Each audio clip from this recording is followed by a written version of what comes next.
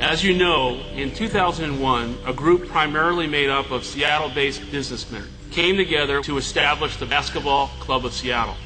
The ultimate goal has been and continues to be to preserve the future of professional basketball here in the Northwest region, and to do it in a way that I think reaffirms our commitment to our fans. Today, although this is extremely difficult and for me personally disappointing, I'm really proud to be able to announce that after careful analysis of all the possible scenarios, the Basketball Club of Seattle has entered into an agreement with the Professional Basketball Club, LLC, to purchase the Seattle Supersonics and the Seattle Storm. It is our desire to have the Sonics and Storm remain in Seattle. Sonics, Storm, and Seattle are synonymous, and we have great respect for history. If a commitment for a new building is not realized, then we will evaluate our options, which will include relocation. The Sonics have a valid lease with the City of Seattle through 2010, and we intend to enforce that lease. We've got a place, and we've got the people, and we've got a much better city in which to play basketball. Senator Gorton and the mayor are determined to exact whatever pound of flesh is possible here, and they will, and then the team will leave. This is about us. This is about Seattle.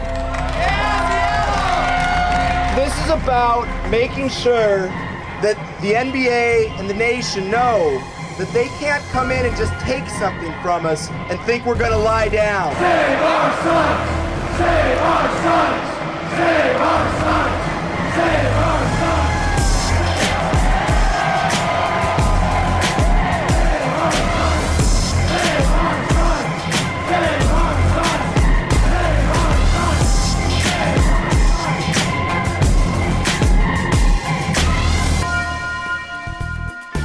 Welcome to Good Seats Still Available, a curious little podcast devoted to exploring what used to be in professional sports. Here's your host, Tim Hanlon.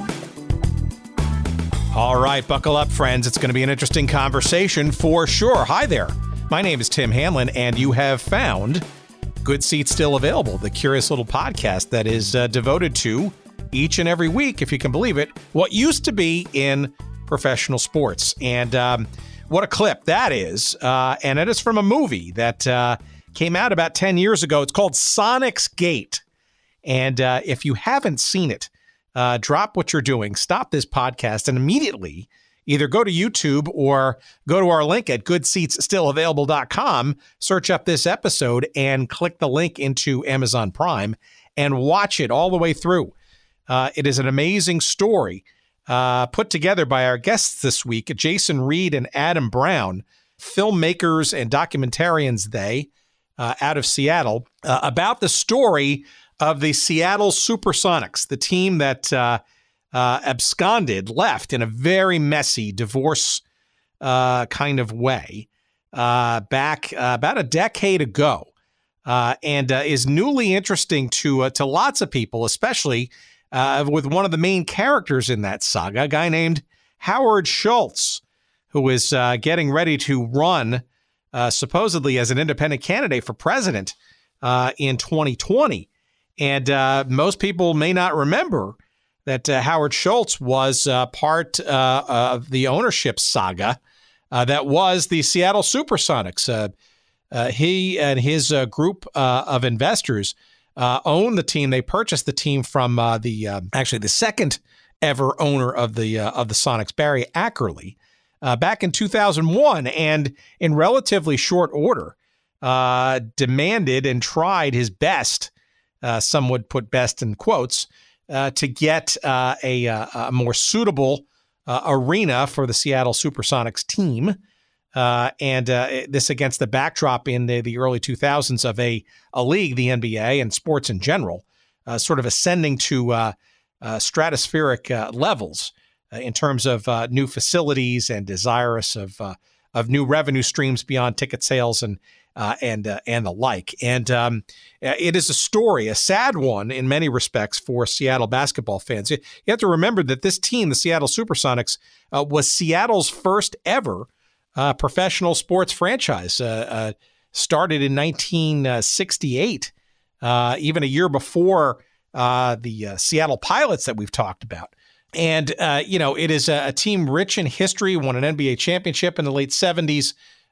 In essence, it was, quite beloved by the city of Seattle. My mistake. I'm sorry, 1967 is when the team came into being. All the more reason, frankly, for why the demise of the team and its a departure to what is now the Oklahoma City Thunder was that more dramatic and more sad, frankly. And it's a story rich in intrigue, in political battles, and frankly hubris. Not just by the way of Howard Schultz, but you've got some very interesting characters in here that we're going to get into with our guests this week. Jason Reed and Adam Brown, the filmmakers behind the extraordinary documentary called Sonicsgate. And we're going to get into all of the Seattle Supersonics history, the messy disentanglements, the leaving for Oklahoma City, as well as perhaps what might be the future of basketball and maybe the Sonics again in Seattle, given all that's happened in the last number of months with the NHL coming back to the Pacific Northwest, et cetera. In our conversation coming up in just a couple of moments, you will not want to miss a moment of it, I assure you. And it's a wonderful conversation. Before we get there, I want to thank all of our great sponsors. But this week, I want to feature our friends at oldschoolshirts.com. That's P.F. Wilson and his team in beautiful downtown Cincinnati, Ohio, home of FC Cincinnati. Congratulations to them and their MLS exploits, and they're well on their way. And hopefully some great stuff to come for them.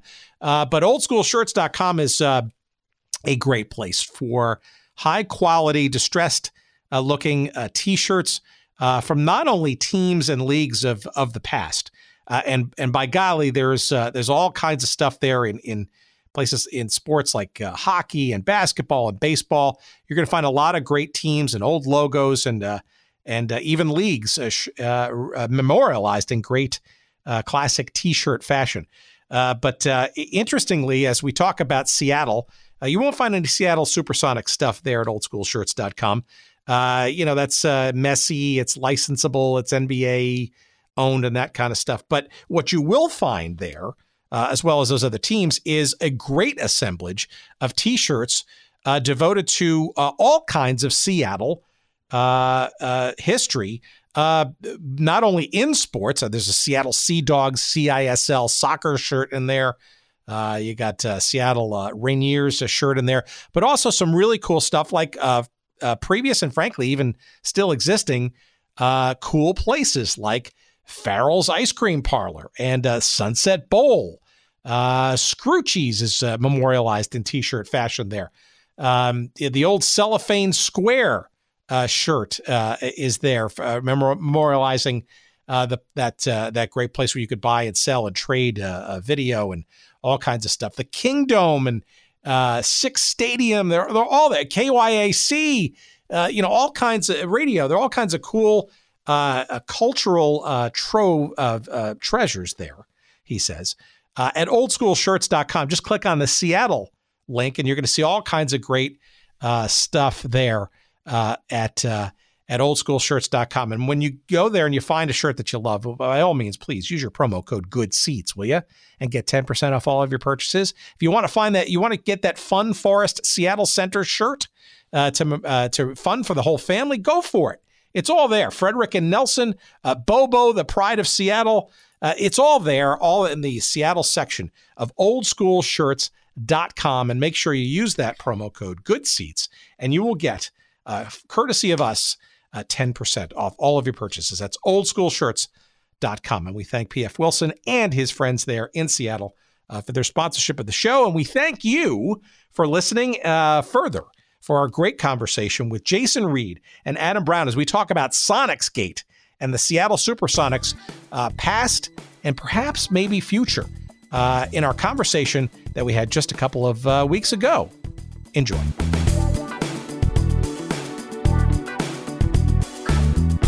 You know, I can't think of a more dramatic and perhaps a little bit more modern story, I guess, relative to all the other conversations and explorations that we found in soccer and basketball and hockey, et cetera, all football, lots of football. Then this Sonics story. And, you know, I remember, when did the movie Sonicsgate originally come out? Because I think I remember watching it on one of the ESPN networks, maybe about, 10 years ago, maybe a little less than that. It originally came out in 2009 in October.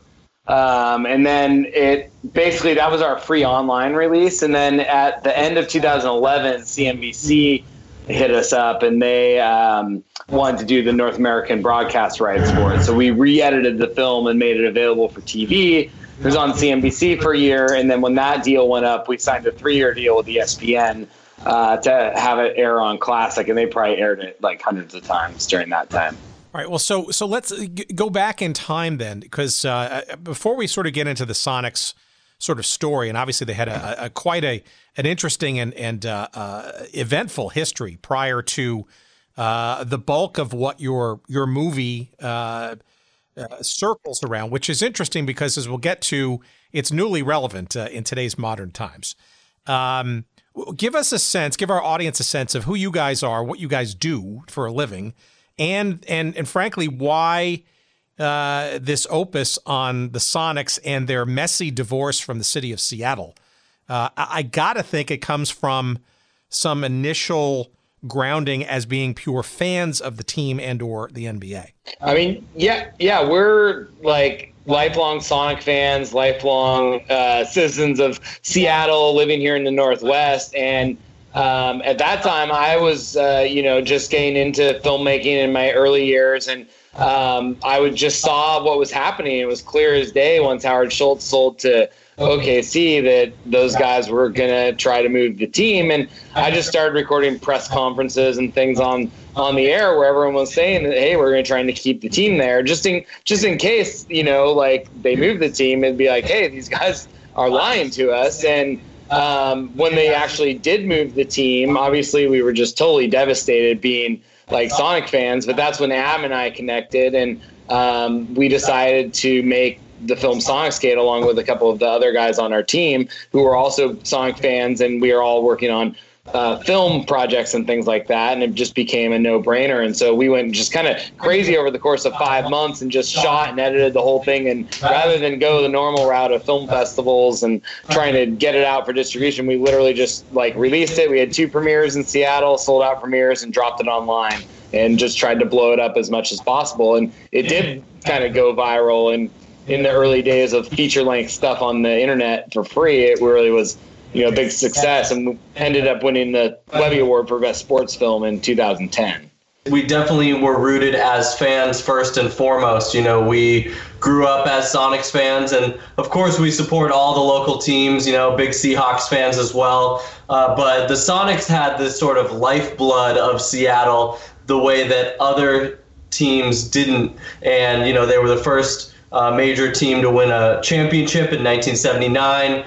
It really went back generations, and Seattle is a basketball city when you look at all the NBA talent that was produced coming out of the Seattle area, all the current players and players over the decades. So it was really just, it felt like our hearts were ripped out when first we heard that Schultz was going to sell the team to Clay Bennett, who everybody knew was from Oklahoma. And I started volunteering for the Save Our Sonics organization, doing press stuff. I had a journalism background, was pretty young and fresh out of college at the time. And that was when I met Jason at some Save Our Sonics events, and he was just this crazy guy with a camera. And we decided to, after the team left, we just decided, okay, this is too much of a story to not be told properly in documentary form. And we just kind of went nuts from there, along with our our co-conspirators,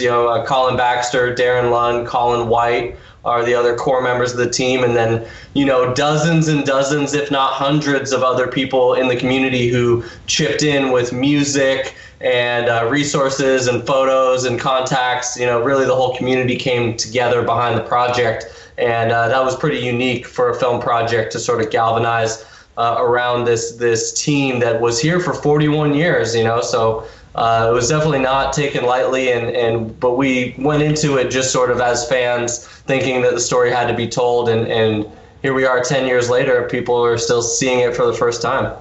So what year around was your collective fandom? I don't know if you guys are the same age. You sound sort of similar, but what years, I guess, did you sort of become sort of Sonics fans? And I'm guessing it was sort of in your childhoods, which tends to be kind of a theme in this show.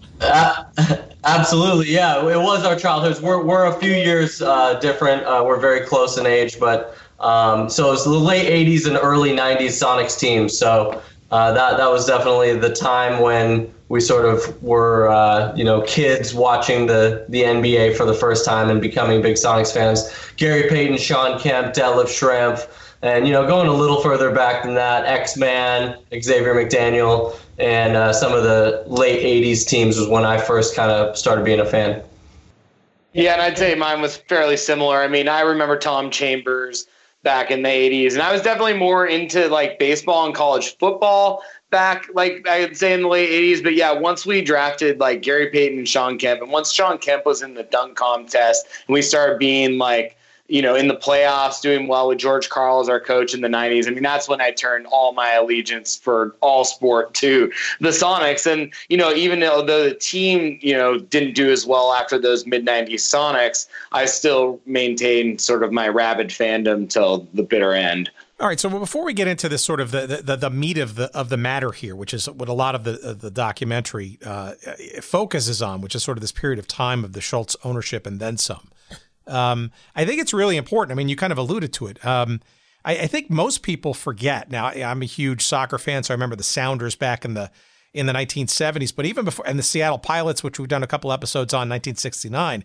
But I think it's lost on a lot of people that the Seattle Supersonics were the first major professional sports team in the city of Seattle back in 67, right? The October of 67. And 67. Right. And in Seattle at that time, right, was, it was a relatively large on the West Coast city, probably the biggest city on the West Coast without really a professional major league sports franchise of any sort. So the NBA's movement into Seattle was really almost like the beginning of the opening of some floodgates, so to speak, when it came to recognizing that Seattle could be and would be a fertile place for professional sports via the Sonics.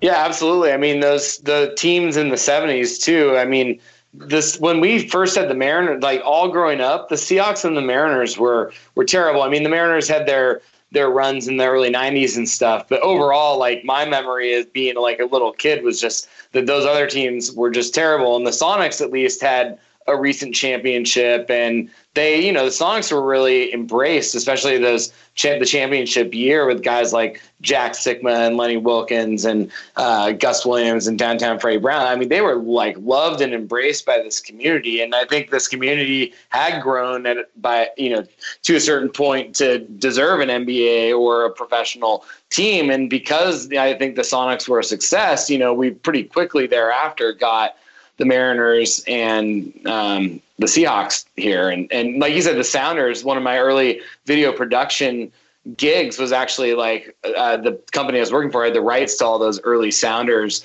70s and 80s Sounders teams when they were playing Pele's New York teams and stuff. And yeah, there's a rich history of sports fans here in this area.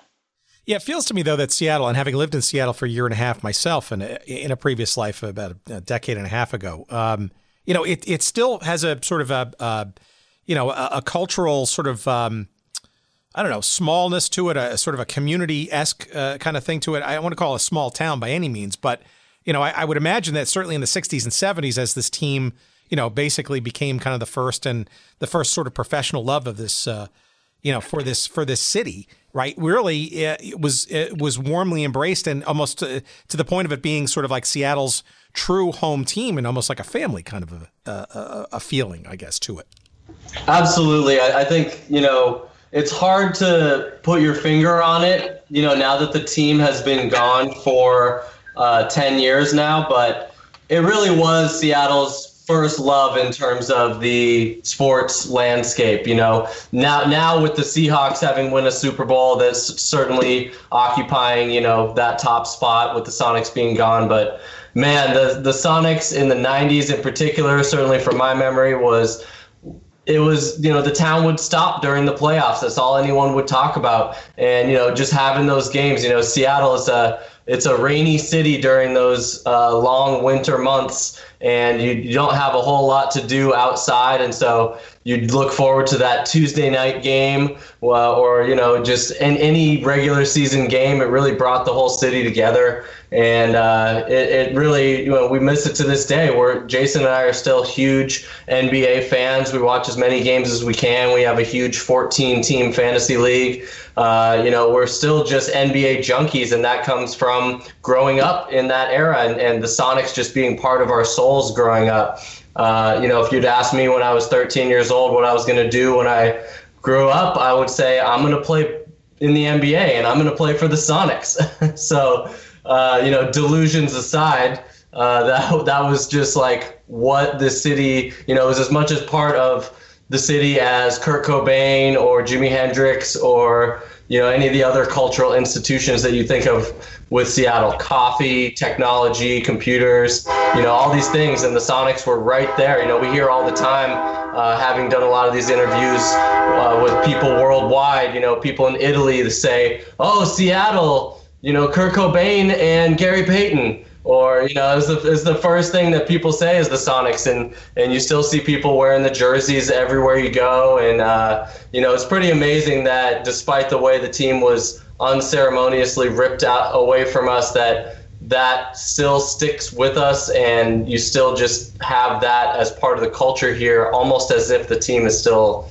in Seattle. So we're pretty optimistic. Well, I know we'll get into the sort of modern era and politics questions, but we're optimistic that, the soul of Seattle basketball is still here, and everyone here is still, fighting to bring a team back. So I was actually, when I was actually living in Seattle during the 95-96 season, which ironically was the franchise's ever best.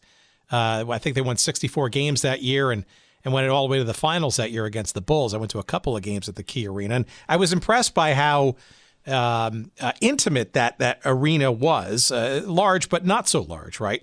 And also was my first taste of hearing the dulcet tones of Kevin Calabro calling the games on the radio as well. So it was really it really got a sort of special feel that this was sort of truly Seattle's hometown team. But let's get into sort of the prelude, shall we say, of what we're going to talk about, which is the Howard Schultz ownership, which came in the aughts. But maybe you can kind of set the scene for our audience a little bit as sort of give us a sense of the team, around that sort of mid to late 1990s. Obviously a pretty successful run, almost matching some of the highest successes of the late 70s when the Sonics had won their first championship.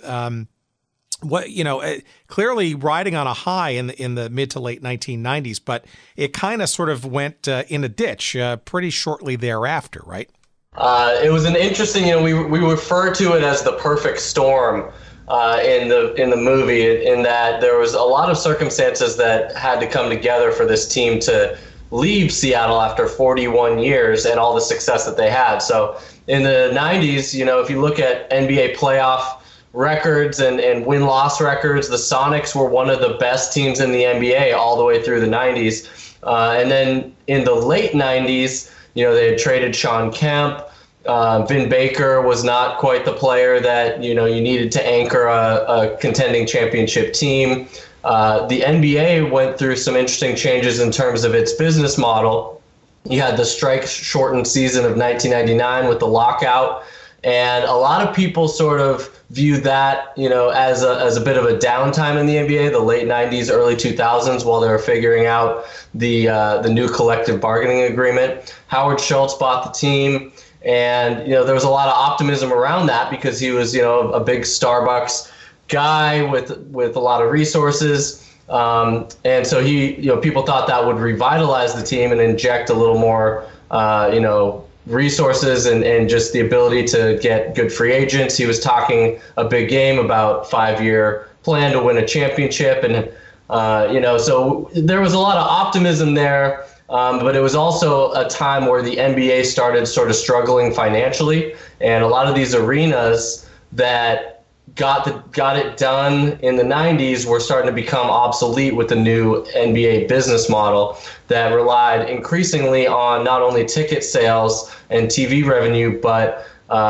sort of like restaurants and non-basketball revenue. So Key Arena was built in 1995, same year as the Chicago's United Center, and Key Arena was basically obsolete, within a couple years. If you look at the next wave of NBA arenas that were built with double the square footage, which meant more restaurants, more ways to generate revenue outside of ticket sales. So that, combined with the fact that the Key Arena lease was a backloaded lease, meaning that the team's obligations to pay the city increased as the lease went on. The team also, was selling out games all through the 90s, but as they became less competitive, ticket prices, it was no longer a sellout every single game. And so there was a lot of, sort of a perfect storm of financial circumstances that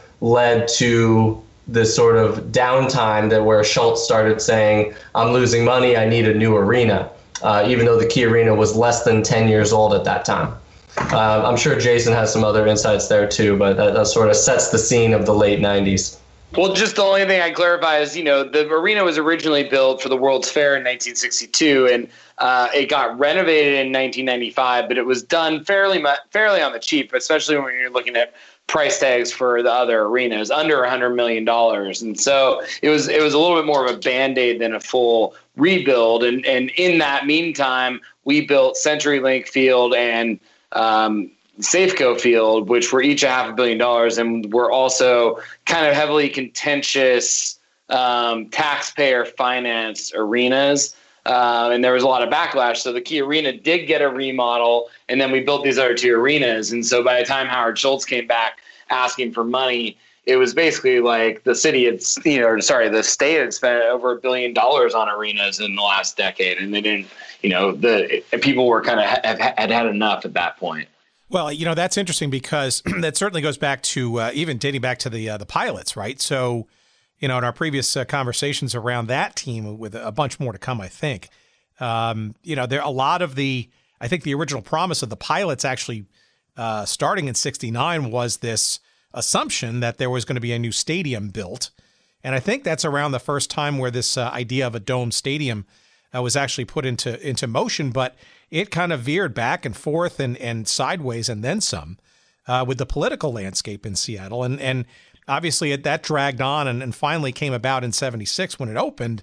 And obviously the Mariners came then thereafter. But I get the sense that Seattle and public financed stadia has not necessarily been the easiest of relationships over the years, in which I guess the Sonics and the Key Arena folks found themselves. Exactly. Yeah. I mean, and there was also contentiousness with the Key Arena renovation plan, because originally there was talk of putting the basketball arena and having it be NHL ready and having it be next to the Kingdome, which is where currently CenturyLink Field sits. And we couldn't get into this in the movie, not even in the 4-hour cut, and there wasn't a lot of details available. But essentially, the Ackerleys ended up deciding to do it at Key Arena more on the cheap because they couldn't get the deal that they wanted down there. Adam may have more to that story than me, but that's sort of the long story short. And so there's and then you look at the last decade since the Sonics left. I mean, we have had battle after political battle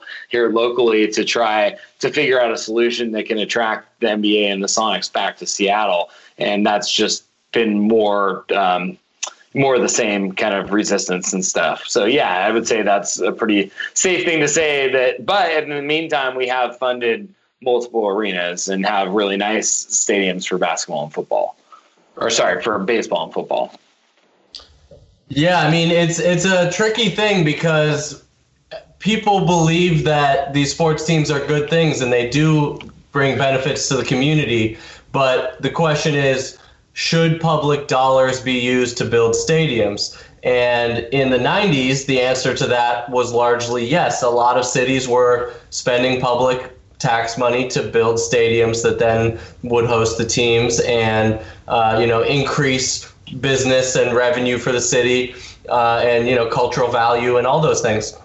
But this was a booming time in the 90s when the Seahawks and Mariners both got their own new stadiums. And those were very contentious battles. We almost lost before we lost the Sonics. We almost lost the Seahawks and we almost lost the Mariners. Some people and political pundits would have said that those teams were as good as gone before sort of miraculous circumstances came about to rescue them. In the case of the Mariners, it was the miracle 1995 season with Edgar Martinez and Ken Griffey Jr. and Randy Johnson making that improbable playoff run that took the city by storm and ultimately led the politicians to change their mind and approve the new stadium for them. And for the Seahawks, Ken Behring had the team all but moved to California, and they were going to have the moving trucks loaded up, and Paul Allen came in and saved the day there and bought the team and kept them here. R.I.P. Paul Allen, a great man who's contributed a lot to the city. So there was a lot of baggage there in terms of the voter base, and a lot of people felt burned by the public tax burden that went into those other two stadiums. And also the economics changed, when Schultz started asking for more public money, it was not the boom time of the 90s. It was a little more, people were starting to tighten their belts, and it was a different landscape financially. So there were a lot of circumstances that sort of combined there. Also, as we'll get into, Schultz just completely did not play the political game properly. He sort of went expecting a handout from the legislature. When he didn't get it right away, he sort of pouted and took his ball and went home. And, he and David Stern were expecting the legislators to just kiss the ring and give them whatever they wanted. And when that didn't happen, they sort of spitefully used their power to, burn everybody involved, and especially the fans. So, you can't get a stadium approved in one try with a team that's not that competitive. You need to prove that you're here for the long haul. You're going to put a competitive product on the court. You're valuing the public trust and the cultural value of this team to the community. And, Schultz just failed on all those fronts. And it's why, we all view him as public enemy number one in the Sonics case saga. And especially interesting given his political leanings and presidential run. We'll get to that in a minute. But maybe before we get to Schultz specifically, could we maybe just step back one moment and talk about Barry Ackerley, right? He's the owner prior to Schultz, who owned the team mostly through most of the 80s and certainly all of the 90s. Any little background anecdote or story about Ackerley and perhaps maybe leading up to why he looked to sell, and ultimately successfully so, the team to Schultz in the first place in 2001? Barry Ackerley, I think, was kind of like a player's owner in the sense that, like Gary Payton would refer to him as like family. It wasn't like a owner-player relationship as much as it was like kind of a family or a team or whatever. And he was a guy who made his money. Like, he had billboards around town and other sort of local business interests. He wasn't like one of these like billionaire guys, I don't think, but he, was a community guy who had success. And I think he was the second owner of the team after the original owner, Sam Schulman. And I think it's probably one of those things where I think the Key Arena lease is probably part of it. He's like, hey, listen, this is going to, we don't have that much money, and Like, I think he honestly felt that selling to Schultz and the basketball club of Seattle, his group of over 50 local owners, I think he felt like it was a safe steward for the team. And I think the timing was probably right for him with his age and stuff to get out. I don't know if he officially ever said exactly why, but I don't think he would have done it I don't think he would have ever sold to like a group of out-of-town investors who would move the team. He specifically sold to a guy like Howard Schultz and a team of local leaders that he believed would keep the team here forever. And so, but yeah, I mean, I know that like Gary Payton in particular speaks of him, very, very fondly. And he, once Howard Schultz got here, Howard Schultz sort of wasn't a player's owner. He was an owner that sort of clashed with the culture of the NBA, and who better to represent the culture of the NBA didn't like than Gary Payton, the ultimate trash talking, like hard nosed basketball player who backed down from nobody and who did have a big ego, and Schultz has a big ego. And that's part of what makes Gary Payton a great athlete, is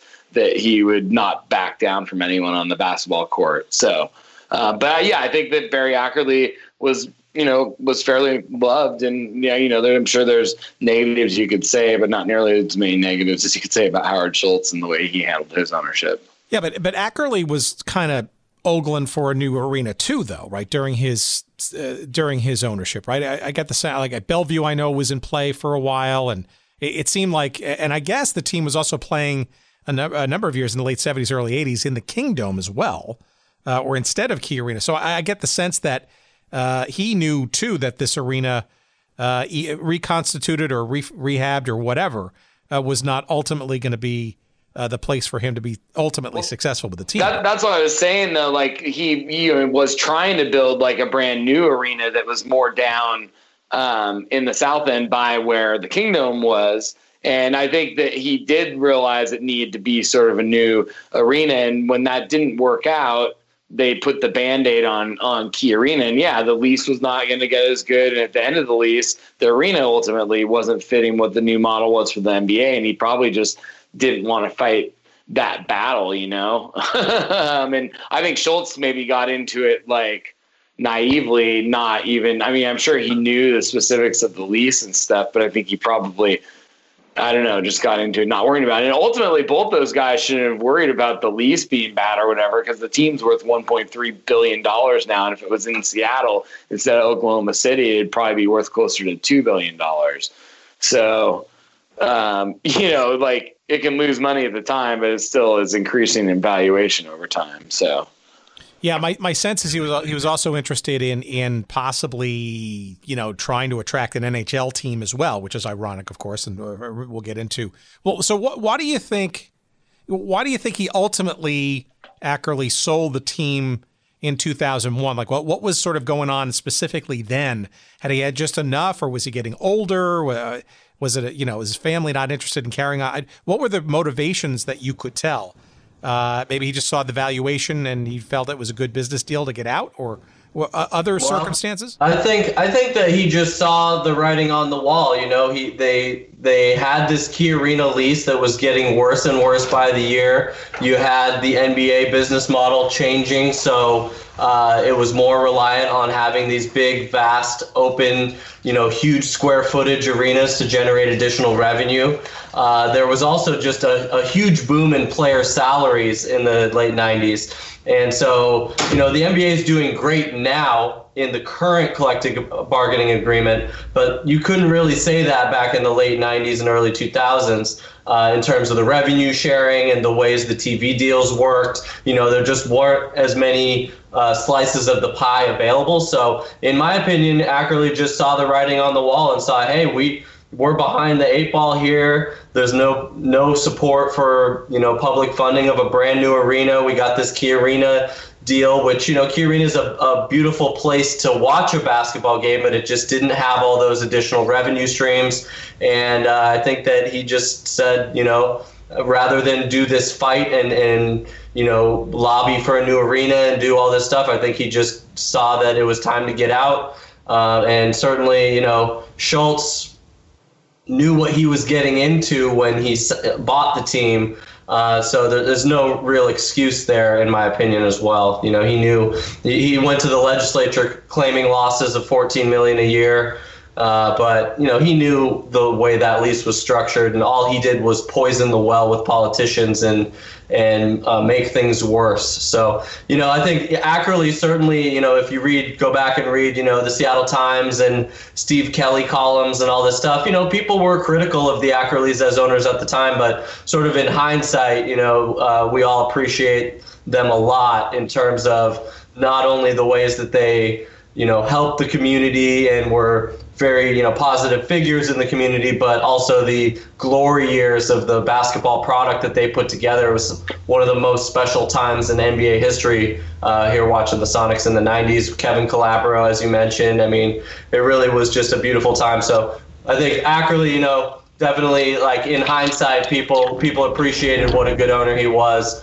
And, yeah, like I said, I think he just saw the writing on the wall in the economics and didn't want to fight against politicians anymore. So let's then get into this Howard Schultz character, okay? Because it seems to me like you're sort of table setting here a bit that, you know, the NBA is sort of in this, you know, leveraging mode into, you know, maybe sort of the smaller owner kind of model and the you know, previous generation of arena into sort of this next level of, you know, let's say billionaire owner and, you know, multiple revenue streams and gigantic sort of playing palaces. And, you know, as a lot of, you know, pro sports in the last 20 or so years has become, right? It's become, you know, mega big bucks and the bigger sort of financial expectations.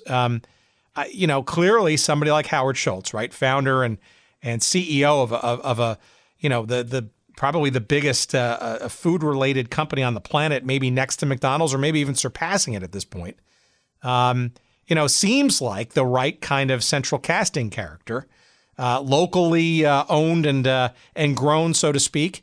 You know, to sort of exit from stage left to, you know, maybe be that guy in Seattle to take this team to that proverbial next level as the NBA was going. So a little bit about Howard Schultz, why he would be even interested in this, to what you can surmise from what you learned in putting this documentary together.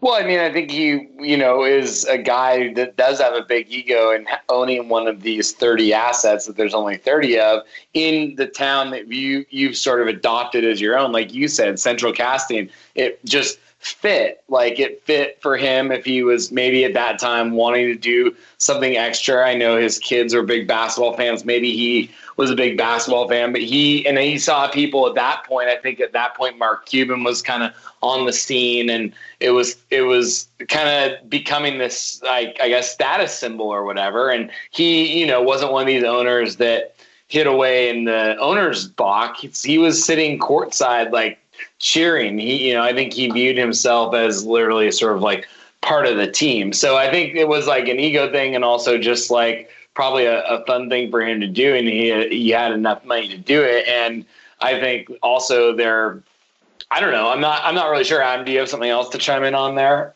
Yeah, I mean, so Howard thought that he could change the culture of the NBA. He had so much success with Starbucks and sort of reinventing the world of coffee and the way, you know, people perceive that.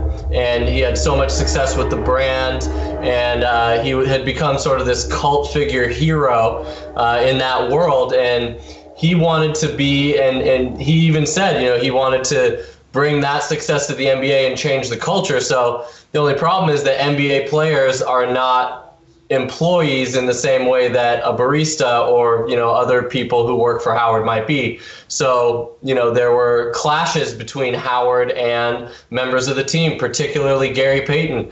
And Gary didn't like when people told him what to do. And they had a big public spat in the media over Gary holding out because he wanted a new contract. And Howard, this was sort of typified the sort of culture that Howard wanted to change about the NBA. You know, he didn't like the way that the players were acting and sort of, you know, big money, and, you know, it was a clash of cultures.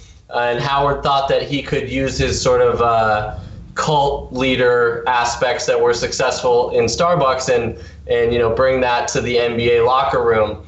It couldn't have backfired more.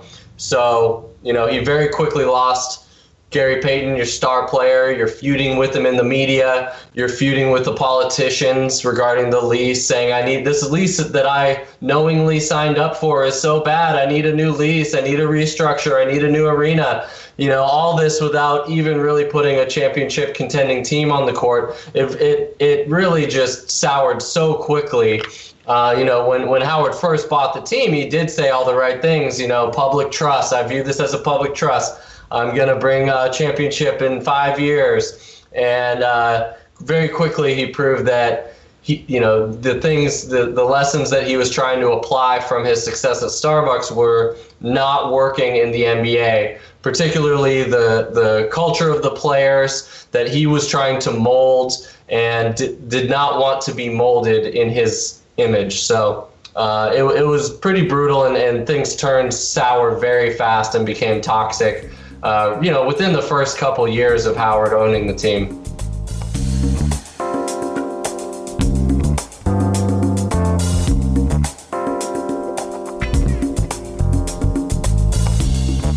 All right, we're going to take a quick, brief pause, and we want to remind you that our friends at Audible are offering to you, our listeners, an opportunity to get a free audiobook download from their amazing array of over 190,000 titles to choose from.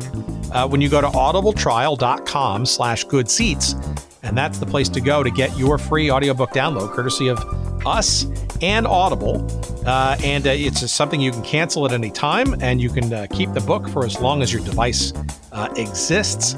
And like I said before, there's just a ton of choices available to you to burn up that free credit, including a bunch in the realm of our forgotten sports little genre here, including in the realm of basketball. If you fancy yourself a fan of the old ABA, for example, 2 great books on the great Julius Erving that might be worth using your credit for.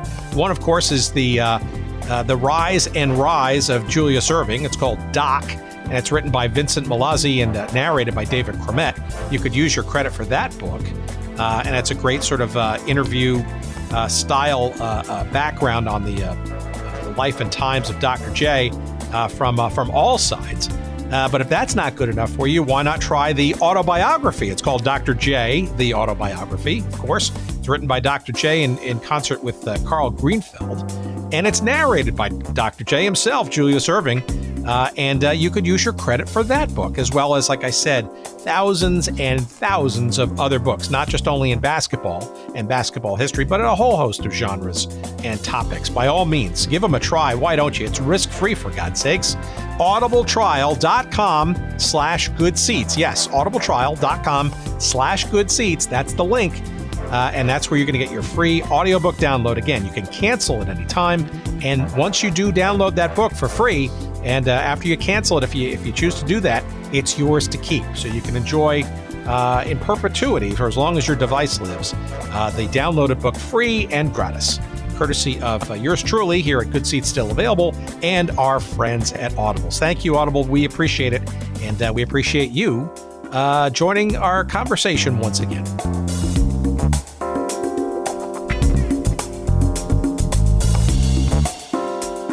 Give me a sense of what those years were like. I mean, obviously the Gary Payton thing was a huge PR and probably just divisive within the team. A fiasco, frankly. Obviously the team was relatively mediocre.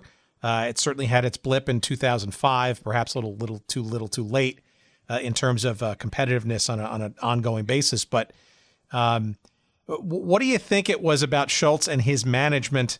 Was it a lack of understanding about what kind of talent was needed?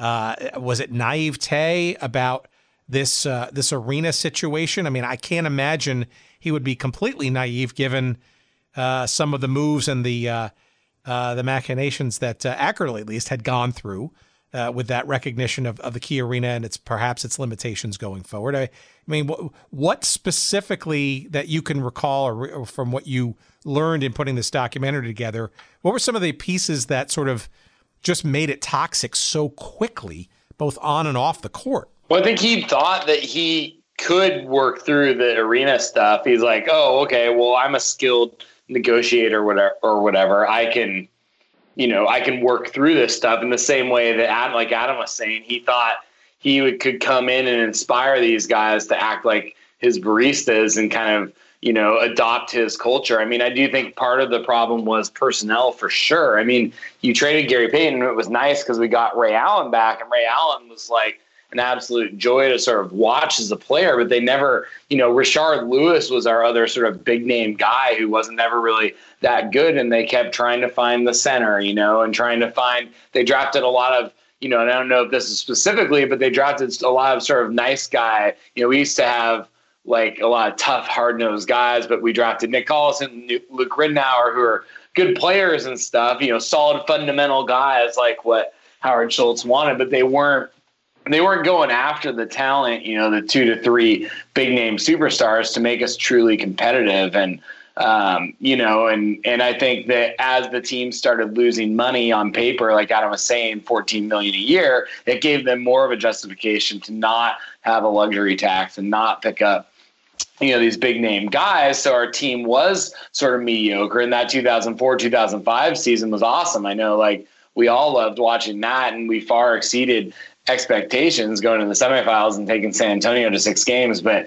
it wasn't really like sustainable. And that was right when things were heating up with Schultz getting into various feuds with both the state legislature and the city government, both the mayor and the city council. So he was kind of like, feuding with everyone, and he came in sort of on his high horse. And I think he expected that, you guys should realize I'm losing money every year on this, so you should help do something for me because I'm doing this as a public trust. And so if you don't do that, though, I may have to sell the team. Meanwhile, Howard Schultz has plenty of money, like, to be able to handle those losses or whatever. But, I mean, I don't know. So there was a lot of different avenues going on. There was the player feuding, there was the government feuding, there was the overall just like lack of being able to build a winning team.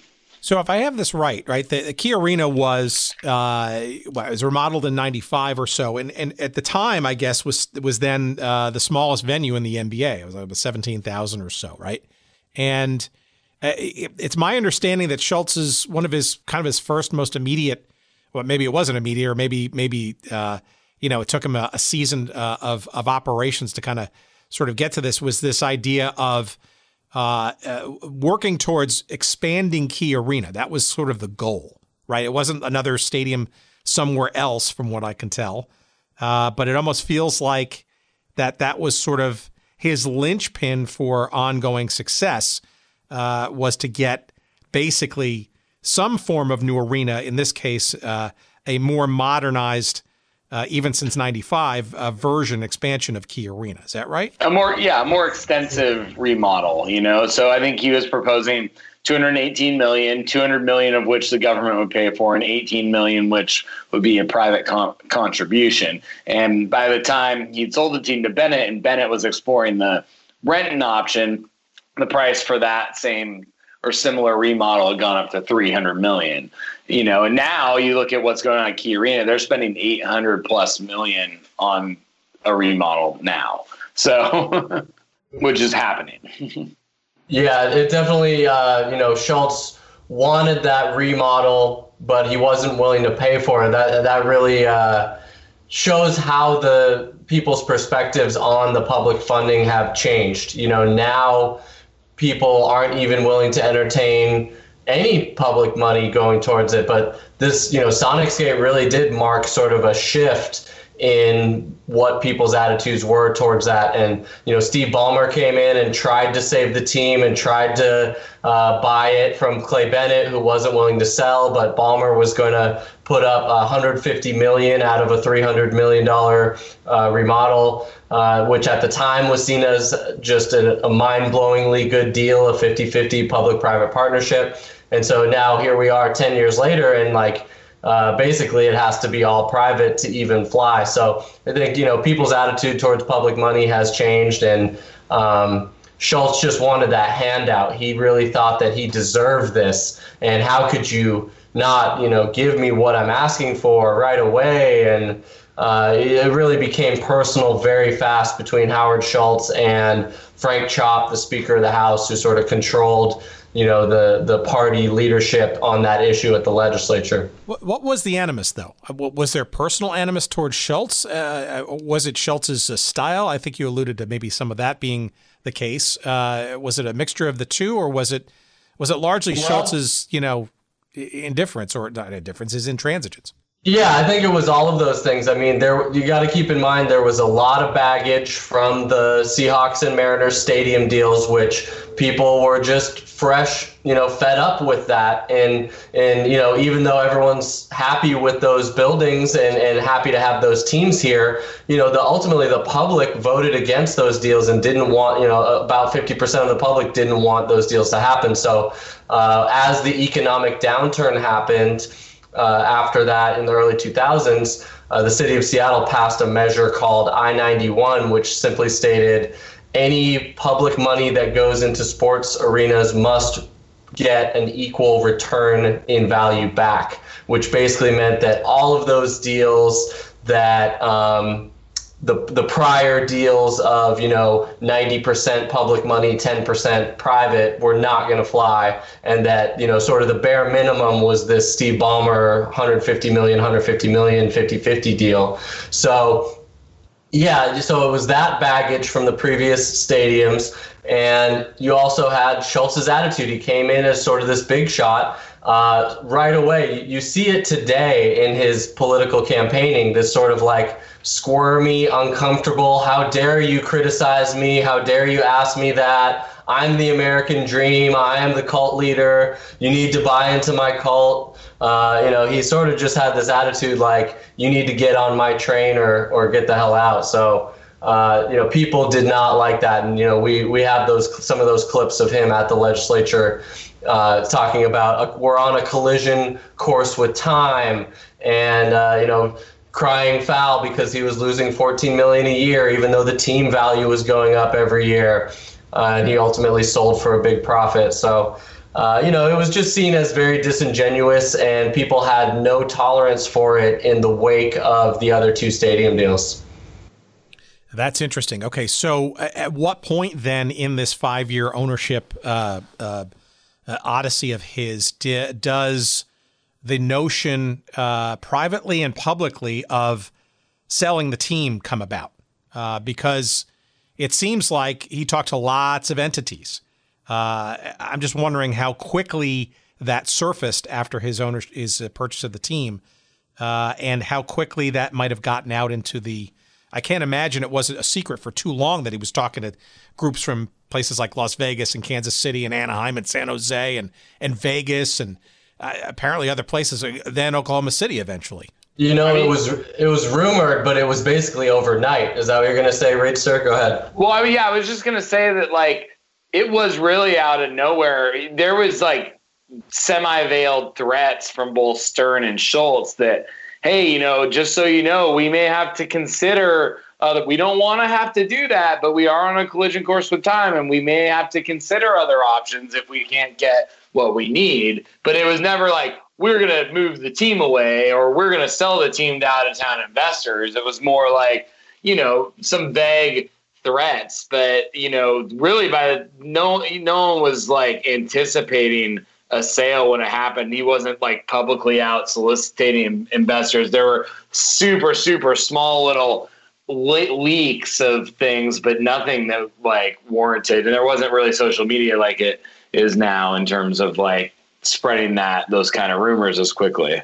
So yeah, it was pretty much overnight. I mean, there were rumors that might be happening, but basically when Schultz called the press conference to announce that he was selling the team, they had all these balloons at the team facility. If you ask local media, it was the most disingenuous, disgusting farce they've ever been a part of. They came, showed up to the press conference. It looked like a celebration with all these balloons and everything, and everyone just knew that as soon as Clay Bennett was announced as the recipient of the team, that spelled almost sure doom for the Sonics in Seattle. So it basically was announced overnight, and he pulled the rug out. That's why people say that he took his ball and went home, and just he wasn't willing to stick it out. The Sonics had 2 more years on the lease. He had 2 more years to figure out how to make this deal work with the legislature and go play politics and go do the things that you need to do to be successful in that realm. And he just had no patience for it, didn't get what he wanted right away, and basically sold the team away in the dead of night.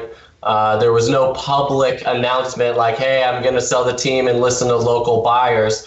There was only the announcement that the team has been sold. And, there were other rumored buyers. One of the rumors is that Steve Ballmer came out and wasn't willing to pay as much as Bennett. One of the other rumors was that Larry Ellison was going to buy the team but was guaranteed to move it to San Jose. But those are just rumors. We don't have substantiating facts for that. And so what we do know is that what Schultz is on the record as doing and saying, and it's pretty damning in terms of his integrity. All right, I want to get to Bennett in a second, but you did mention a name that I really want to get your perspective on, because he does appear quite a bit in this film and in this story. That's David Stern, right, the former commissioner of the NBA. What I don't know as a not being immediately involved in the story is how much or how little is David Stern and the NBA and the owners of such involved in, I don't want to say pulling the strings around this story, but it seems to me that Stern and, well, you tell me, I mean, where was the league and Stern in particular around about this situation? What was their take and their desire, frankly, for it? David Stern is certainly culpable. Everyone in Seattle will boo the name David Stern forever.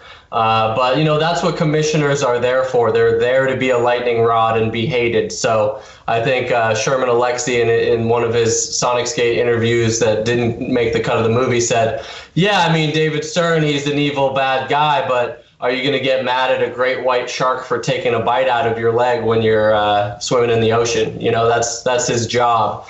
So, David Stern at that time was certainly pushing for all of the teams to get new arenas. And this was just not even a question to him. He said, he would go to the legislature and act very smug and say, we need this new arena to keep this team in this market.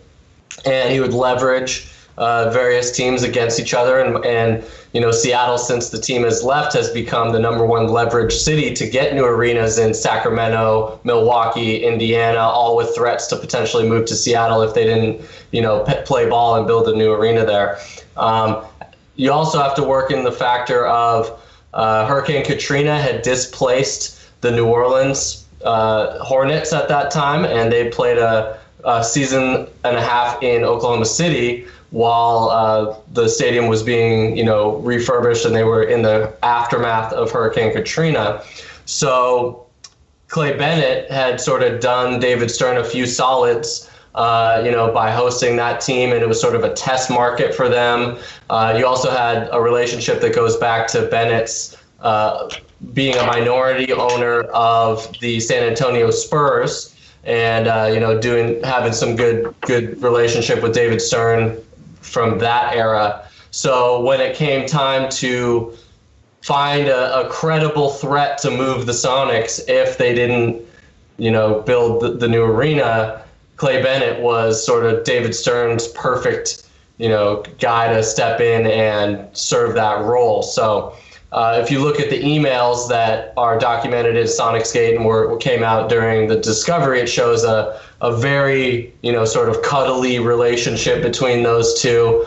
And it comes down to the NBA feeling that this sort of sports industrial complex is valid, that they need public money to build these stadiums, and that's a necessary part of the business model, and that the owner has the right to demand that or threaten to move the team if they don't get it. So Stern is certainly, I don't know how you would rank the villains after Schultz. Schultz is definitely #1. Stern's up there too. And I think, all of Seattle was glad to see him go away and welcomes the sort of fresh, clean slate of Adam Silver as commissioner, who seems to be a little more in tune to sort of the heartbeat of the fan base of the NBA. And so we're a little more hopeful now that Adam Silver will, grant Seattle a team now that we have the Key Arena remodel officially approved with private funding, as well as another group down here in SoDo that's trying to build a stadium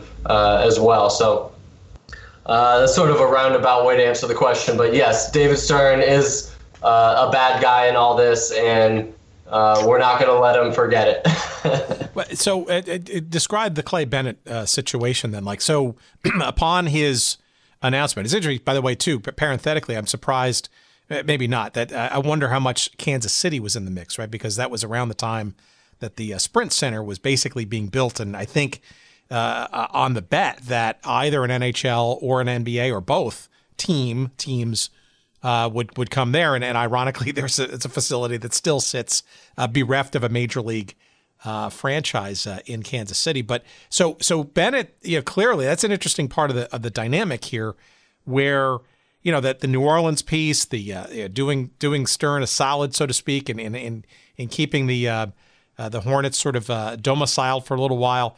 But it almost feels, maybe in hindsight, it was almost a fait accompli, that the wheels were maybe kind of geared in Bennett's favor, maybe from the outset, once it was known that Schultz wanted to sell. Yeah, I mean, I think that Bennett, and particularly Aubrey McClendon and some of the other owners had it in their heads that they were going to do this move the whole time, and Howard Schultz, as a part of the sale, included this good faith best efforts that they will make for a year to keep the team in Seattle. And so Bennett came in, if you go back to the press conference Adam's referring to and watch it in full, I mean, Bennett's saying, I'm here to preserve the history of basketball in the Northwest, and I'm going to do everything I can to get an arena done here. And Howard Schultz, meanwhile, is saying, hey, I felt like having this credible threat to move the team was the only way that would force the legislature and the government to act on this. Meanwhile, it just alienated everyone, including the government, particularly when you had Bennett come in. And rather than choose an arena like in SoDo or within the city limits, he did this extensive research and decided that Renton, which is, 20 minutes south of the city of Seattle without traffic,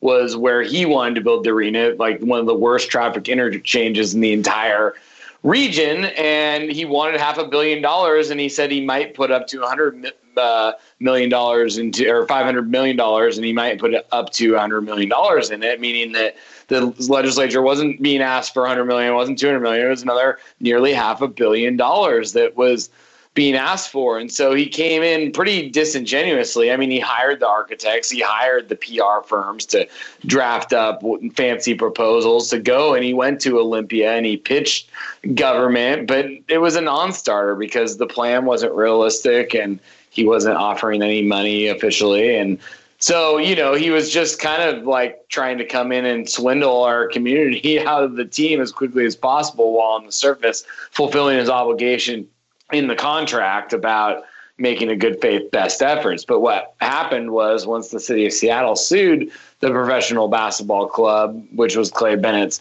company, there was an email discovery phase. And in those email discovery phases, Aubrey McClendon and some of the other owners talked about, moving the team, wanting to move the team to Seattle, which, revealed, a lot about what was going on behind the scenes.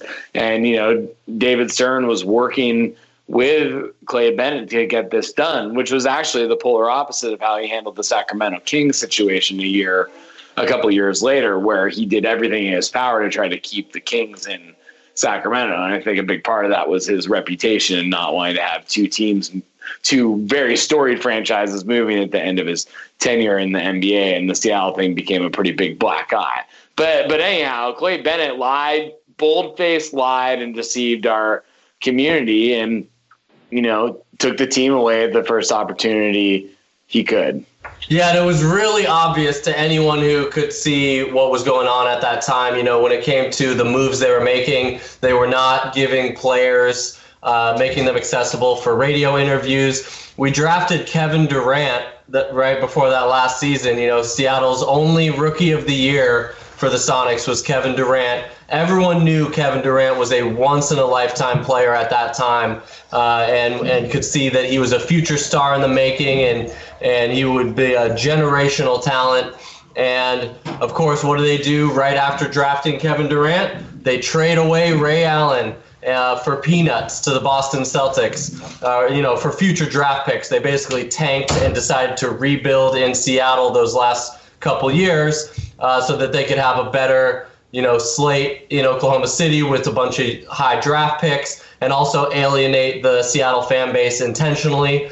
Kevin Calabro, the greatest announcer in the history of basketball, in my opinion, says that the players were restricted from coming on the air, and you could just see that there was no interest in building something in the Seattle community from the OKC ownership group. The only interest they had was tearing it down, making it the worst team possible, which they were the last year, a 20-62 record, despite having, Kevin Durant Rookie of the Year. The players that they brought in were just laughable.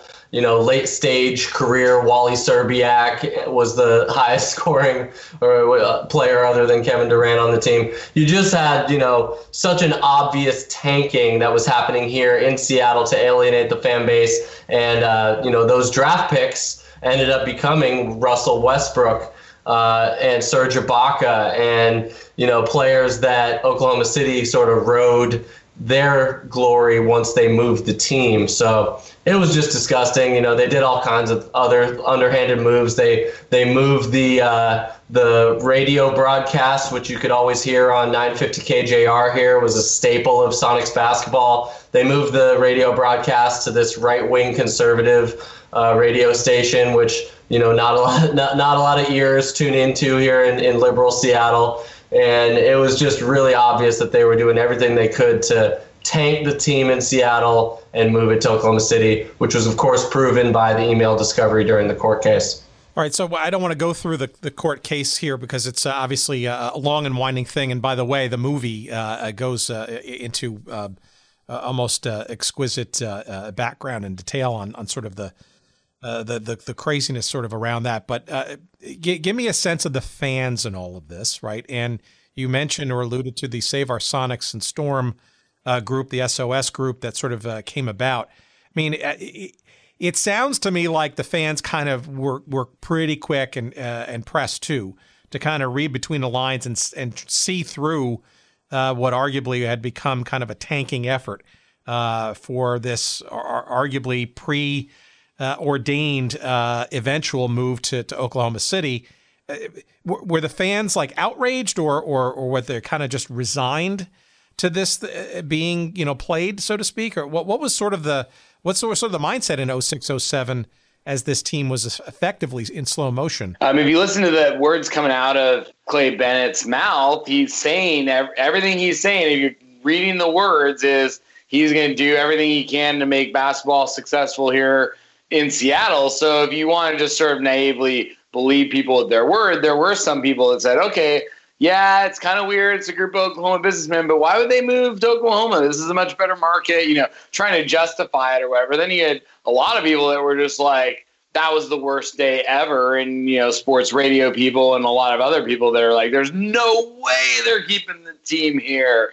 There's not a chance they're keeping the team here. And I remember I went to the first SOS meeting, which was outside of a Storm game, within days of, sometime within days or a week of the sale. And it was kind of like, all right, well, he says he wants to get a team done. We'll support him in doing that. The moment that he's not doing that, then we're going to fiercely oppose it, but we're going to make sure our voices are heard that we want the team to stay in Seattle, and we'll make that clear at any time. And, Clay Bennett had Lenny Wilkens, the Sonic great, with him campaigning down in Olympia for his arena deal. Like, everybody wanted to try to get a deal done. And I do think there's like a small percentage that, well, Clay Bennett, if we would have bent over backwards and built the $500 million stadium, he would have legally had to stay here. And that was his bet. It's like, okay, well, if we get a new arena built, we can do the sweet flip, as they referred to it in their email, which was to just like turn it for a nice profit, and then they could maybe buy another team or get an expansion team or whatever.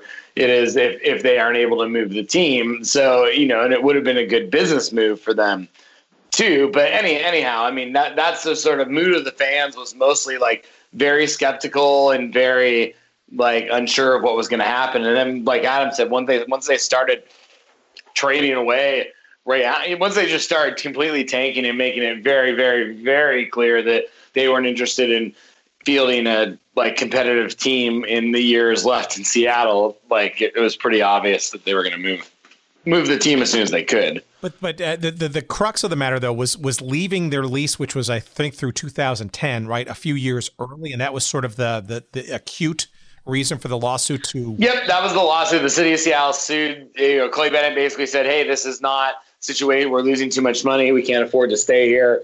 We have a deal in Oklahoma City where we want to go there. We want to break the lease because this is kind of like a divorced situation. And the city of Seattle said, no, you actually have a couple more years on the lease. We believe in those couple of years we can figure out a way to get an arena deal done, so we're going to hold you to that lease. And they played the hard line stance. Our mayor at the time, Greg Nichols, said, that over and over again, our intention is to hold you to the lease.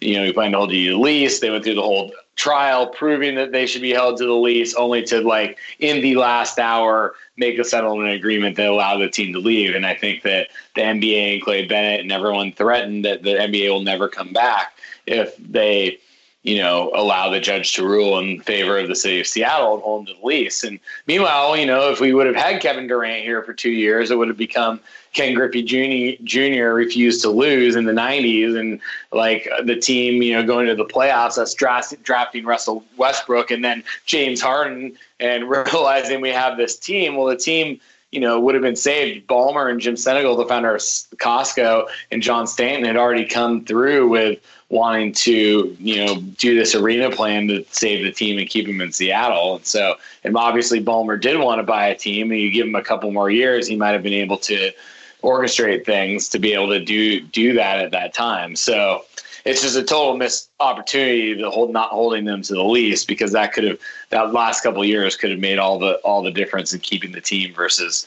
leaving, which is another reason like Greg Nichols could have been a hero, and instead he completely, bent it over backwards and, blew it. I mean, he just completely signed a terrible deal for the city and was the final straw that allowed the team to leave. All right. So tell me then about this. We'll sort of near the rounding of the corner here, as I want to keep you all evening because the movie itself, as long as it is fascinating, and if you haven't seen it, it is must viewing. We'll get into where and when you can sort of continue to see that to get all the sort of the fireworks of this. But what I find just amazing as this case is unwinding, it almost feels like sort of a march towards a settlement of some sort, where maybe perhaps the city of Seattle could get some kind of guarantee of a replacement franchise at some point down the road and that kind of stuff. Along comes Howard Schultz with his own lawsuit after the fact, claiming duplicity, I guess, from Bennett and his friends. But perhaps you can tell us why this lawsuit from Schultz, almost seemingly wanting maybe to regain some kind of moral stature in all of this. But I don't think this suit doesn't happen without the release of some emails during the course of the case itself. Can you unwind this little side story? Because it's a very interesting coda, I guess, on the messy divorce that was proceeding. The Schultz lawsuit actually had a ton of legs, as did the city of Seattle's, in terms of winning. I mean, the side deal that was part of his deal with Clay Bennett was this good faith, best efforts clause. And, the emails, in the email discovery of the lawsuit in the city of Seattle, it was proven via the emails that they did not make good faith, best efforts. Actually, they were meanwhile negotiating with Oklahoma City and the arena down there on scheduling stuff for the next year. They were, talking about they were scheming on how to get out of the deal. And so I actually think Howard Schultz's lawsuit, I think a lot of it was kind of like to save face, and if he would have won and somehow held the team, then he might have redeemed himself, that would have happened. But unfortunately, what happened is, once again, this whole thing, if they would have held the team to 2 years, Howard Schultz's lawsuit would have moved forward. But because the city settled and the team was essentially moving from that point on, Howard Schultz's lawsuit, the most that Howard Schultz's lawsuit would get would be some sort of financial settlement, because the team at that point had already moved. They were already moving the team. The move had been approved by the Board of Governors already, and there was no turning the clocks back. But if they were held to their lease and they had to stay there, and then they had this lawsuit that they were going to lose, then I think the team would have stayed. They could have forced the sale of Bennett to Ballmer or someone else. Schultz didn't want to own the team again, but if his lawsuit prevailed, it could have unwinded the sale or made it so Bennett would have to sell to someone else locally. So is the interpretation that maybe that Schultz lawsuit at the end there was more of a cynical play when it was basically a fait accompli and things were basically already in motion? Because it looks like the NBA came in to even sort of voice their opinion that, if the Schultz lawsuit sort of went on, it would destabilize the franchise and would interfere with, the process that's already in place and it was already too late, that kind of stuff. Yeah, well, if they voted to move the team, but if the judge would have ruled to keep the team there, then the team, that would have offset that vote to move the team, because they wouldn't actually have the ability to move the team for a few more years. And that would have, Schultz could have just kept his lawsuit going, and the emails were already proven. So it would have taken Bennett to court. And at some point, a local owner would have emerged. It probably would have been Ballmer, but it could have been someone else. And I think at that point, Bennett would probably, rather than deal with the lawsuit and everything, want to sell the team, because he was in the wrong. He was going to lose the court case, and it would be a big messy thing. And he could probably make a profit on the deal at that point, especially with Kevin Durant and Russell Westbrook as his guys, So I guess where I'm just trying to come out in all of this is, and I think this sort of will sort of lead to our denouement here as a conversation, right, is Howard Schultz, obviously, quite the villain, certainly in the beginning part of this conversation. But what I'm trying to ascertain is whether, do you think he was truly duped in all this and sort of, his incredulity and doing this sort of lawsuit near the end of all of this this stuff, or do you think he kind of knew what he was getting out of and he's not really sort of an angel in all of this at the end of the day? I wouldn't say he got duped. He's a businessman who's opened up, tens of thousands of stores all over the world. He should be smart enough to recognize, that a group of out of town investors is possibly going to move the team, and that people are going to hate him forever if that happens. He wasn't that naive. He understands how these things work. So, and I think that he literally got frustrated with the players and the culture of the NBA. He got frustrated with the government. He got frustrated with this big ownership group that he had to keep making capital calls from. He got frustrated with the lease agreement, losing money every year. And he got frustrated with not having a winning team and players that buy into him. And he's a guy who for his whole life has gotten things his way. And when he didn't get his way, he decided to I think the decision was very, very rushed. It showed very little patience and restraint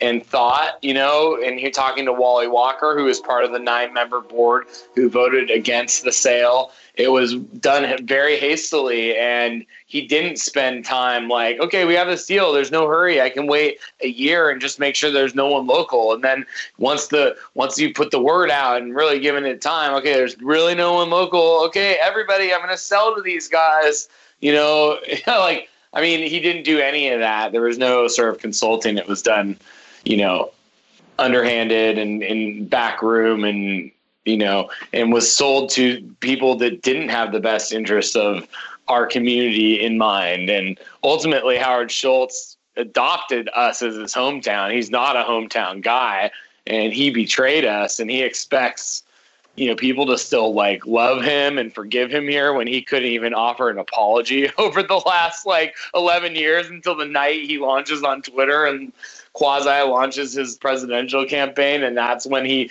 finally feels like he can say an apology to Sonics fans. I mean, it's just so disingenuous, and he is the biggest villain for us because he's the guy. Without him making that sale, none of this would have happened. We wouldn't be faulting Greg Nichols and Clay Bennett and the NBA. And, we would just, still have a team here because he would have respected the public trust that he, promised at the beginning of his ownership. All right. So let's put all this sort of in modern current perspective, right? Because it seems like there's an interesting confluence of events that are occurring that make this story almost irrelevant once again, and very tangibly so, right? So number one, you mentioned it, right? Howard Schultz has effectively announced his independent candidacy for presidency of the United States, right? So that's an interesting background, and it's clear that as a public figure or potential public figure, right? This story will not be sort of brushed under the rug, as was evidenced in the Washington Post article from a couple of weeks ago where you guys are quoted and all that stuff. Number two, right, is the arrival of this $500 million franchise fee expansion by the NHL and the Key Arena and its rethinking as being the home of that. I'm just wondering, your Save Our Sonics kinds of efforts, right? Maybe newly boosted by those two things, and maybe you're looking at the success of, say, the Seattle Sounders now, which has really taken over and become a model for Major League Soccer as a franchise. The Seattle Seahawks being very, very successful. Seattle growing by leaps and bounds, lots of wealth from tech. Do we see a return of an NBA franchise in our lifetimes now? And or what do you make of all these sort of storylines as a potential, backdrop to potentially getting another NBA team in Seattle? Well, I mean, our whole purpose with Sonicsgate was, of course, to expose the lies and betrayals that led to the team leaving and hold people accountable. But the other main component of that was to motivate people to do what they could to get a team back. And for a lot of years after we released Sonicsgate, there was no tangible path forward because there was no arena plan, and that was what was needed. And now, like you said, we have all the pieces in place. We have a arena that you go by. They are working on the construction on it. It's going to be ready in 2021. And it's just a matter of, I think that we're number one in line to get a team. Yeah, you have Kansas City or whatever, and you have Vegas, who has an arena now. I think Vegas is appealing, but Seattle has the history here. We were really, really wronged, and I think the powers that be in the NBA realize that. And I think there's, like you said, a ton of money and a ton of hardcore fans, and there's there isn't that much crossover between necessarily soccer and basketball. We have tens of thousands of incredibly hungry basketball fans here who are spending their time watching NBA rooting against the Thunder instead of for a team. And I think it's totally primed. I mean, I have confidence. I'm surprised it's taken this long, but we would have had a team had the Sacramento Kings thing not had the ultimate sort of stay of execution combination of craziness that led to them staying. They would have moved here and turned into the Sonics. But ultimately, I'm glad that didn't happen because, we befriended a lot of Kings fans through the process, and we really don't want to take a team, from another market. What should happen is, expansion. But Adam Silver's most recent comments to Bill Simmons, he's talking something like $2.5 billion for an expansion franchise fee because the teams are worth anywhere from $1 to $2 billion each now. And so that's just craziness. I think that Steve Ballmer owning the Clippers and him, feuding with both the Staples Center and the community of Inglewood and the Lakers, in terms of arena stuff down there, I think that's exactly what you do when you're getting a team ready to move them. If you can't, just like Bennett, hey, I don't have an arena deal to work with. I can't make my business work here anymore. who are you to tell me to move it? You know what? Ballmer made every owner $1 billion richer by paying $2 billion for the Clippers, and you better bet he can do whatever he wants with that team if he wants to move them. Now, I think he'll keep him in LA, but he also has 2 football teams to compete with now. He's third in line on the Staples Center. He's not going to stay at Staples Center. So, and I also wouldn't feel bad at all about taking the Clippers, to be honest, because they already have a team that in LA, and why not turn them into the Sonics? They don't have a rich history. They never win. So you're thinking that if there is a chance, and maybe arguably it's certainly the odds have gotten better, that it will be not an expansion franchise, but a relocation from some other locale. Ironically, perhaps a repeat in reverse of the story that you guys went through 10 years ago.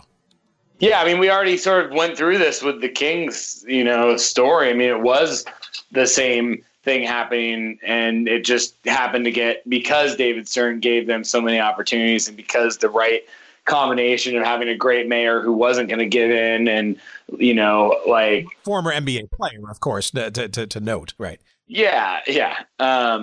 So anyway, it's just sort of there's other teams that are struggling. I mean, certainly Memphis, they came from the Pacific Northwest. They used to be, up in Vancouver, and now they're down in Memphis, and there's some issues there. There's some issues with the New Orleans situation, but those are teams that I don't know. I mean, once again, if of any NBA teams that would move, well, the Grizzlies got stolen from Vancouver. Now Seattle and Vancouver don't have teams.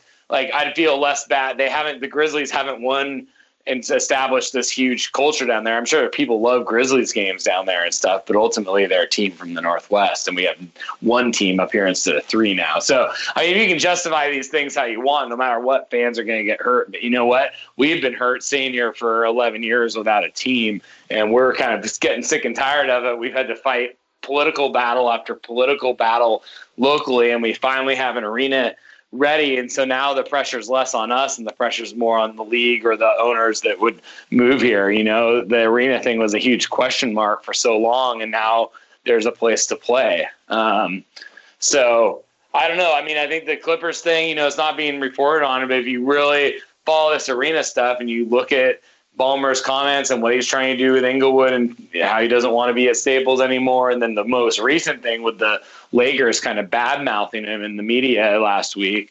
I mean, it's just he's not a guy who's going to take a lot of crap from people. If he can't get his way down there, I think you'd have no problem being the biggest. I mean, he'd become the biggest hero in the history of Seattle sports, Very interesting. And so it's a very interesting dynamic now that Seattle actually has a lever, that is the stadium situation essentially covered, right? Which is not a place where this team was years ago, right? Where the stadium was the problem. It was an issue. It didn't get solved. It continued not to get solved. And now that problem seems to has dissipated. And now almost it becomes more of a green light for at least a negotiation lever for Seattle to house an NBA team again. Very interesting. Yeah, it's not real until you have an arena deal. I mean, that's what David Stern, when Ballmer and those guys came forward with their $300 million plan, and then it got the last $75 million in funding got shut down by the Washington State Legislature. You're like, you're telling me there's a deal? I don't see a deal. Where's the deal? Yeah, you had $225 million of a $300 million deal. It doesn't mean you have a $300 million deal. So no deal. What's there to talk about? And that's how it's basically been for the last decade with Seattle. And now we actually, hey, we got a deal. There's construction equipment there, and they're digging. They're doing it. So, I mean, that's a much stronger position to be coming from. All right, last question. I promise this will be. So, give me a sense then. So, where does the Sonics stuff? I know the records, if I'm not mistaken, are officially part of the Oklahoma City Thunder. Sensitive subject. Okay. So, all right. So, but my understanding is that the rest of it, though, still, that is the banners and the logos and all that other stuff stayed, if quote unquote, with Seattle and or could be brought into a new Sonics franchise if there ever was one. Is that right? So the settlement agreement basically said that we would have a shared history between the two franchises. It would not very clearly defined if we are able to get an arena deal done within a certain amount of years. When that didn't happen, all the records and everything, essentially Clay Bennett bought them. He bought the 1979 championship. Those are attributed anytime on ESPN. Russell Westbrook just beat the all-time franchise scoring leader, knocking off Gary Payton. Now we did keep the name and the colors, the Seattle Supersonics. So if a team ever comes back, they can be rebranded as the Seattle Supersonics.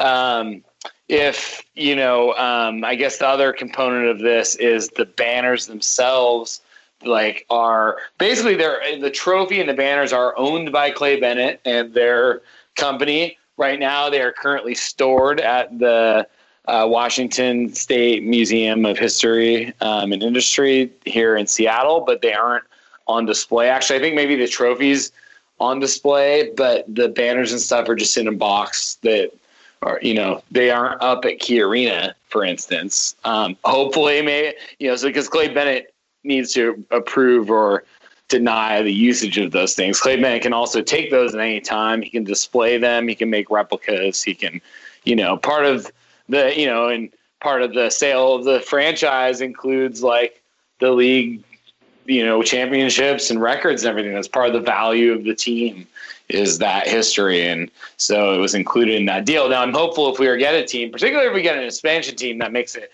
much easier, because then you could just say, okay, here's all the Seattle records. We're going to extract those from the Oklahoma City records. Those are the Seattle records. These are the Oklahoma City records.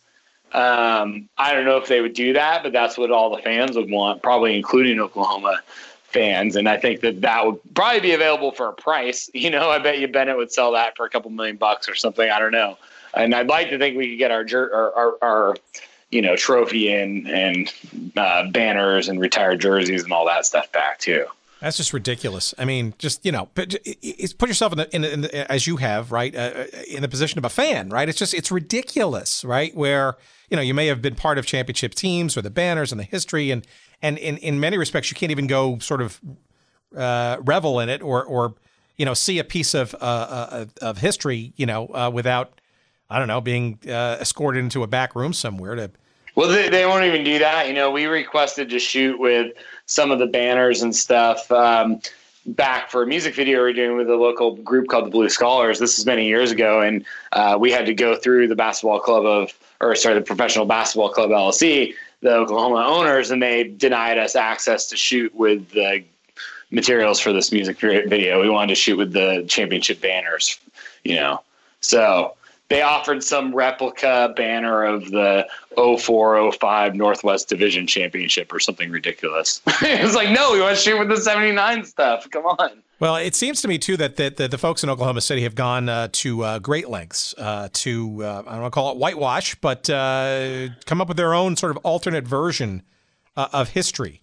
And I don't think they've taken too well, frankly, to the success and the visibility that this Sonicsgate film that you guys have put together has gotten over the years. No, they don't like that. They would have preferred this happening that night, and maybe 20 years ago they would have been able to more easily get away with it. But we happen to just be at the right place in the right time with the right equipment and with the right sort of knowledge and interest in the topic to really dive into this. And we really wanted to expose these people. We felt like they, pretty much everyone top to bottom, from our local leaders to these out-of-town people, screwed us, the fans, over, who should be the last people that should be getting screwed over, the loyal fans who have supported this franchise and supported this team and supported this city, and to have a guy, a two-faced guy like Howard Schultz, come in and claim our city sort of as his own and sell us out in the way he did, and then to have the audacity to expect everyone to continue to bow down for him is just appalling. And then to have the audacity to run for president, and then to have the audacity to run for president as an independent when Donald Trump's running is just, man, he's really asking for something. All right, let's promote this. So tell our audience where they can find Sonicsgate, both in, I guess it's a edited and unedited or directed versions. So the director's cut's just for free on YouTube. It's not You can find it. Just Google it. You have a Sonicsgate YouTube page. It's slightly hidden, but not really. And then you can follow us on Twitter. Is probably the best place to like keep up on information and stuff. It's at Sonicsgate. Sonicsgate.com has links to places you can get it. You can like rent the sort of edited version. So the online director's cut is 2 hours, and I would say the sort of television version, which is about 45 minutes, that one's like a tighter edit. If you just really want to understand the story and stuff, it has like slicker graphics and stuff. That's what was aired on CNBC and ESPN. That's available on Amazon Prime for free if you have a Prime membership, 99 cents on iTunes. You can search out the YouTube version that's just like, a lot longer and has more details and interview clips and stuff like that. So yeah, those are the main things for Sonicsgate. And are you contemplating maybe updating it and adding some more new wrinkles to this story? Because it seems to me like there is some stuff that could be added and maybe some further chapters in the story to come. I mean, there's absolutely chapters between the local political fight and also the whole Sacramento Kings saga and other things that have happened along the way and things to still come because the story is not yet written. So, yeah, I mean, we would absolutely consider it if, we would need some sort of budget because it would take a lot of work to be able to do that. This original one was done on a shoestring, but it's just tough. There's a lot of work that would need to be done to tell this whole story and a lot of interviews and things. And I think that we always say we're waiting for the happy ending, and then we can see the full arc of the story. And that's when we might spend more time. But yeah, if there's anyone listening who wants to fund this documentary, we're looking.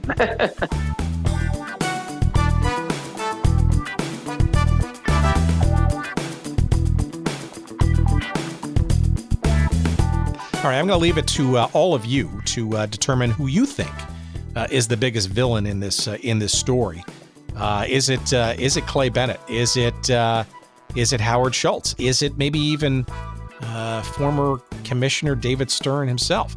It seems like there's no shortage of people who deserve the ire, I guess, of Seattle Sonics fans. And look, this is clearly a story that will continue. The arrival of the NHL and the reconstruction of the former, or I guess still current, Key Arena is certainly part of it. You heard there at the end, Seattle is a very interesting new lever for just about any NBA team that might be flirting with their own move. And perhaps, if you can believe it, maybe a return of the NBA at some point, perhaps with the Sonics name, to Seattle. And it's certainly a story that we will keep an eye on, especially as Mr. Schultz gets ready to, it looks like, run for president as a third-party independent candidate. And I'm sure this story will dog him in his pursuit of that. So it's a very interesting recalibration, I guess, of this Sonics saga. And again, if you haven't seen the movie, it's called Sonicsgate. And you can find the sort of, director's cut, the sort of unedited version, 2+ hours long. You'll find it on YouTube somewhere. Just search it up on YouTube and you'll find it. But the more, I believe, appreciated way to watch it in the highest quality form you can is to click off of our website at goodseatsstillavailable.com. Just search up this episode with Jason Reed and Adam Brown and just click through there and go to Amazon Prime. And you will be able to rent it or buy it in high definition form through that link. And you can, of course, project that or do whatever you want to a big screen and watch it sort of in the highest quality form. It's called Sonicsgate. And it is not the only movie that these guys have put together. Messrs. Reed and Brown are the team, among the team at 2R Productions. That's the number 2, the letter R, P-R-O-D, 2rprod.com. 2R Productions. They've done a bunch of great stuff. They're doing a movie right now called Dirtbag, which is basically focused on the legacy of a guy named Fred Beckey, who was a pioneering American mountaineer, which is just a fun and very dramatic story. Well worth seeing and watching. if you could do both at the same time, which I think you can. They've got a movie coming out called The Kicker, which I think is probably going to make its rounds around the ESPN Films kind of thing. We shall see, but it's devoted to, obviously, the most maligned and misunderstood position in all of NFL football, or college football for that matter, and that's the kicker. It's called The Kicker, and it's obviously focused on that. There's a whole bunch of other things. Again, 2rprod.com, 2R Productions. Check them out. There's a bunch of other things that you may have seen or will love to see that these guys produce out of Seattle. And again, we thank Adam and Jason so much for their time, and we wish them well, and all of you fans out in Seattle well, for your hopefully continued pursuit, and maybe successful one at that, about getting another NBA franchise, maybe a reconstituted Sonics. I want to thank, of course, all of you for listening, and I want to thank, of course, our friend Jerry Payne at Podfly Productions. He is the glue for this show. He puts all pieces together. He finds the highest quality heavy-duty glue to put all of our pieces together and keep them sticking through all the files that we send out there in internet land. And we thank him and Podfly Productions for all of their help. You can find out more about them and him at podfly.net. All right. If you want to find out more about our show, just go to their website. Well, that's where all our social stuff is. It's goodseatsstillavailable.com. You find our email stuff there. You find our social stuff there. Just go regale in all of the old episodes. And if you like what you see, just tweet or social media eyes, or send us email, or go to any place where you podcast and rate and review us. We thank you for all that love. Keep it coming. And until next week, if you can believe it, we're going to be back with yet another fun-filled episode. I appreciate it to no ends you're listening. Take care, and we'll talk to you then.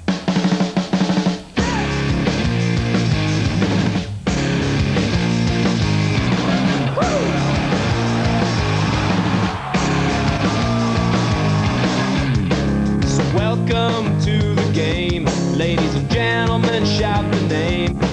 Seattle Supersonics are basketball bionic, and Gary Payton was on. Bounce pass off court to Sean, and the crowd sang along. Supersonics, oh yeah. Supersonics, not just a regular team. King McMillan with it. Deep three over to Shrimp. In the corner, Gary wide open. He delivers. Yes! Gary Payton hits the three. Ay, caramba! 15 seconds to play. Deadlift with the baseline J. Up court basket break invaders. The slam dunk terminators. Fans can rattle the roof. Nothing but net, big smooth. 5 guys in a groove. Supersonics, oh yeah. Supersonics, Not just a regular team. Get up, Rain Man, and make it good. Golly, is that kid strong? Oh, it's getting weird in here. Oh, Alibaba. Nobody do the voodoo like you do. Supersonics, oh yeah. Louder. Supersonics, oh yeah. Louder still. Supersonics, oh yeah. Now rattle the roof. Supersonics, oh yeah. Supersonics, oh yeah. Supersonics, oh yeah. Supersonics, oh yeah. Supersonics.